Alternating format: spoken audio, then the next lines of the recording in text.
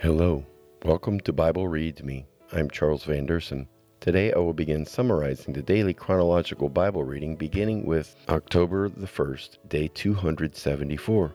We read that Jesus healed the lame man by the pool of Bethesda on the Sabbath day. The Pharisees protested that this action broke the law of Moses. They sought to kill him because he claimed to be equal to God and to be greater than the Sabbath day. His word cut deep into their hearts when he said that they search the scriptures for eternal life, but reject the one to whom all the scriptures point. They put more trust in their appearance of keeping the law than in placing their faith in the sacrificial one whose essence the law was and is satisfied. Other popular messiahs had tried to win victories over the Romans, but Jesus' popularity was stripped from him when it became apparent that his goal was to triumph over something far more sinister and eternally consequential than a mere oppressive invader. His victory was over evil of all time through his perfect obedience of the law and to his Father's perfect will. The Pharisees maintained a constant harassment campaign against Jesus and his disciples by accusing him of breaking the Sabbath and the traditions of their ancestors. Jesus retorted by exposing their hypocrisy, a revelation that they did not appreciate as much as the laity. October the 2nd, day 275. We read how the crowds followed Jesus so closely that he was in danger of being crushed. He chose 12 apostles from among his disciples. In his well-known Sermon on the Mount, he taught the Beatitudes. These were practical lessons for successful living in the power of the Holy Spirit, which is the only way that the teaching could be effectively accomplished. He warned the rich and powerful people that heaven's standard is opposite to the earth's, and obviously all souls will spend more time in eternity than on earth. Jesus taught that the spirit of the law was just as weighty as the letter of the law, and used murder, adultery, vow-making, and lawful revenge as object lessons to expose his listeners' guilt and subsequent need for repentance and forgiveness. Jesus said that he came to accomplish the law's purpose. He taught that crimes are first committed in the heart, so that the guilt of many seemingly well-behaved people would be far greater than they could have imagined. He encouraged those who are willing to deny themselves as the only way to act as children of the Most High God. Finally, Jesus taught that God only gives heavenly rewards for good deeds done in secret. October 3, day 276.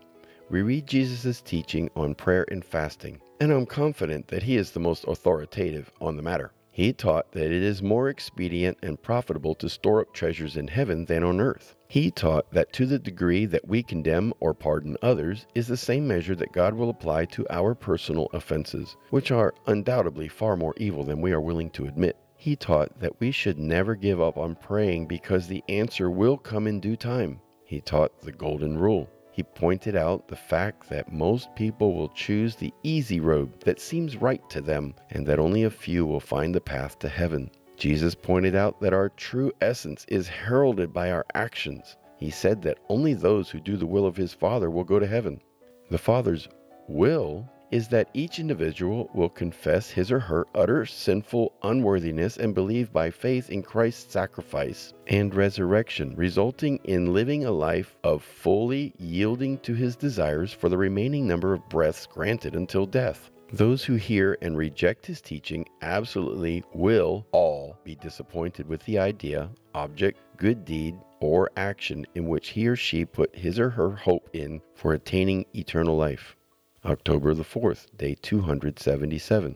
We read how Jesus, while greatly honoring the faith of a Roman officer, made a prophecy that I and people like me, Gentiles, are prepared to fulfill when we sit down together with the Messianic Jews to eat with Abraham, Isaac, and Jacob at the feast in the kingdom of heaven.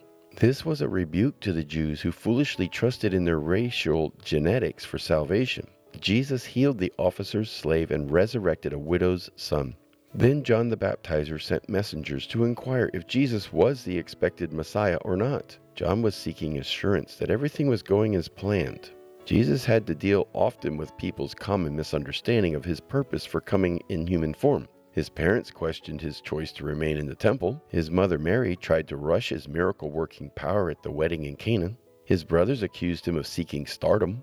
The synagogue leaders in Nazareth thought, briefly, that he would make a great Shazam. His followers expected him to start a catering business in the wilderness whenever he preached. The sick and the distressed expected him to become a circuit doctor.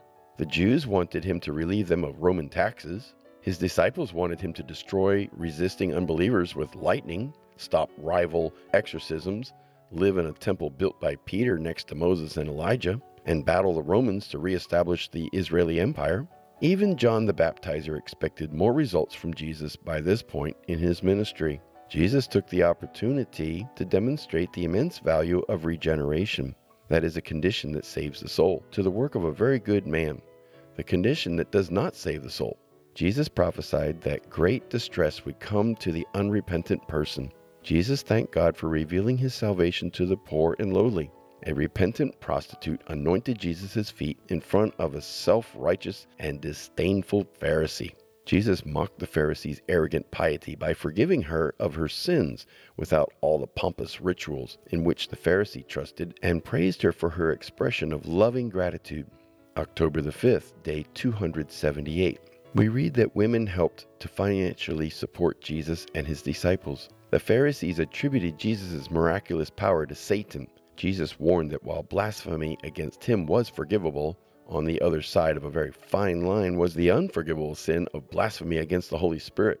The Holy Spirit's ministry is to convict the human heart of sin and to draw people to salvation. Anyone who knows the truth and would still offend such a benevolent holy being by attributing his work to Satan has committed the greatest of sins, because he or she openly declares a complete rejection of God's saving power. That soul will suffer eternal damnation. In answering the Pharisees' demand for a sign of divine authority, Jesus affirmed the true account of Jonah's survival of a gastronomical saltwater-saturated adventure to describe part of his redemptive plan. Jesus' family tried to cut in on the crowds, but Jesus pointed out that the truest of familial relationships is spiritually connected. With the parable of the sower of the seed, Jesus predicted that nominal Christians will fall away. But those whose hearts have been tilled by the Holy Spirit will not only remain faithful, but will evangelize and disciple others. October the 6th, day 279. We read that the disciples needed Jesus to explain the parables that he taught. He told them that they were designed to reveal secrets and truth to only those who are tender to the Holy Spirit's wooing through conviction and whose heart's desire is to sincerely apply the lessons to his or her life. He prophesied that someday everything now concealed would be revealed to all. He taught other parables that described the nature of heaven from the perspective of the working class people. The farmer's true wheat will be saved from the burning, and his minuscule mustard seed will eventually develop into a thriving plant. The homemaker's lamp will reveal all things hidden in the shadows. The baker's gospel yeast will permeate the saved man or woman's life. This prospector's buried treasure of truth is worth more than all the possessions anyone can own.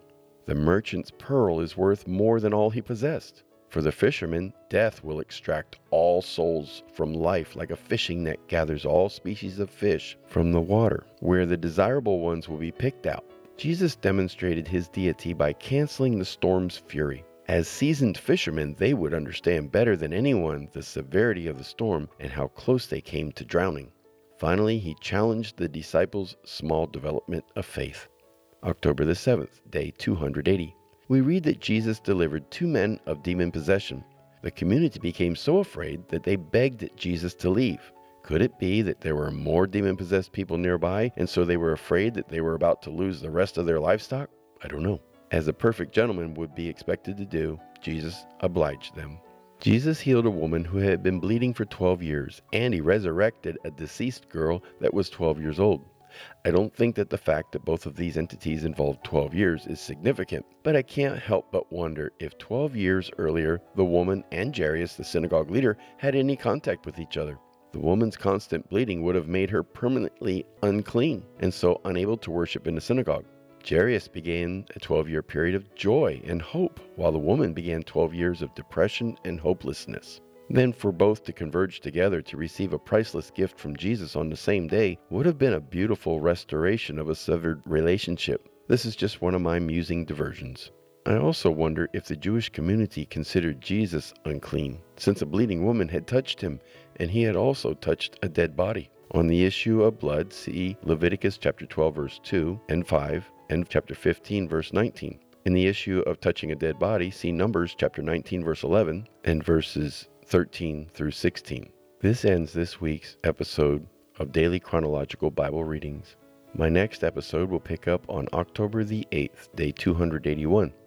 I look forward to your visit then. May the Lord bless you.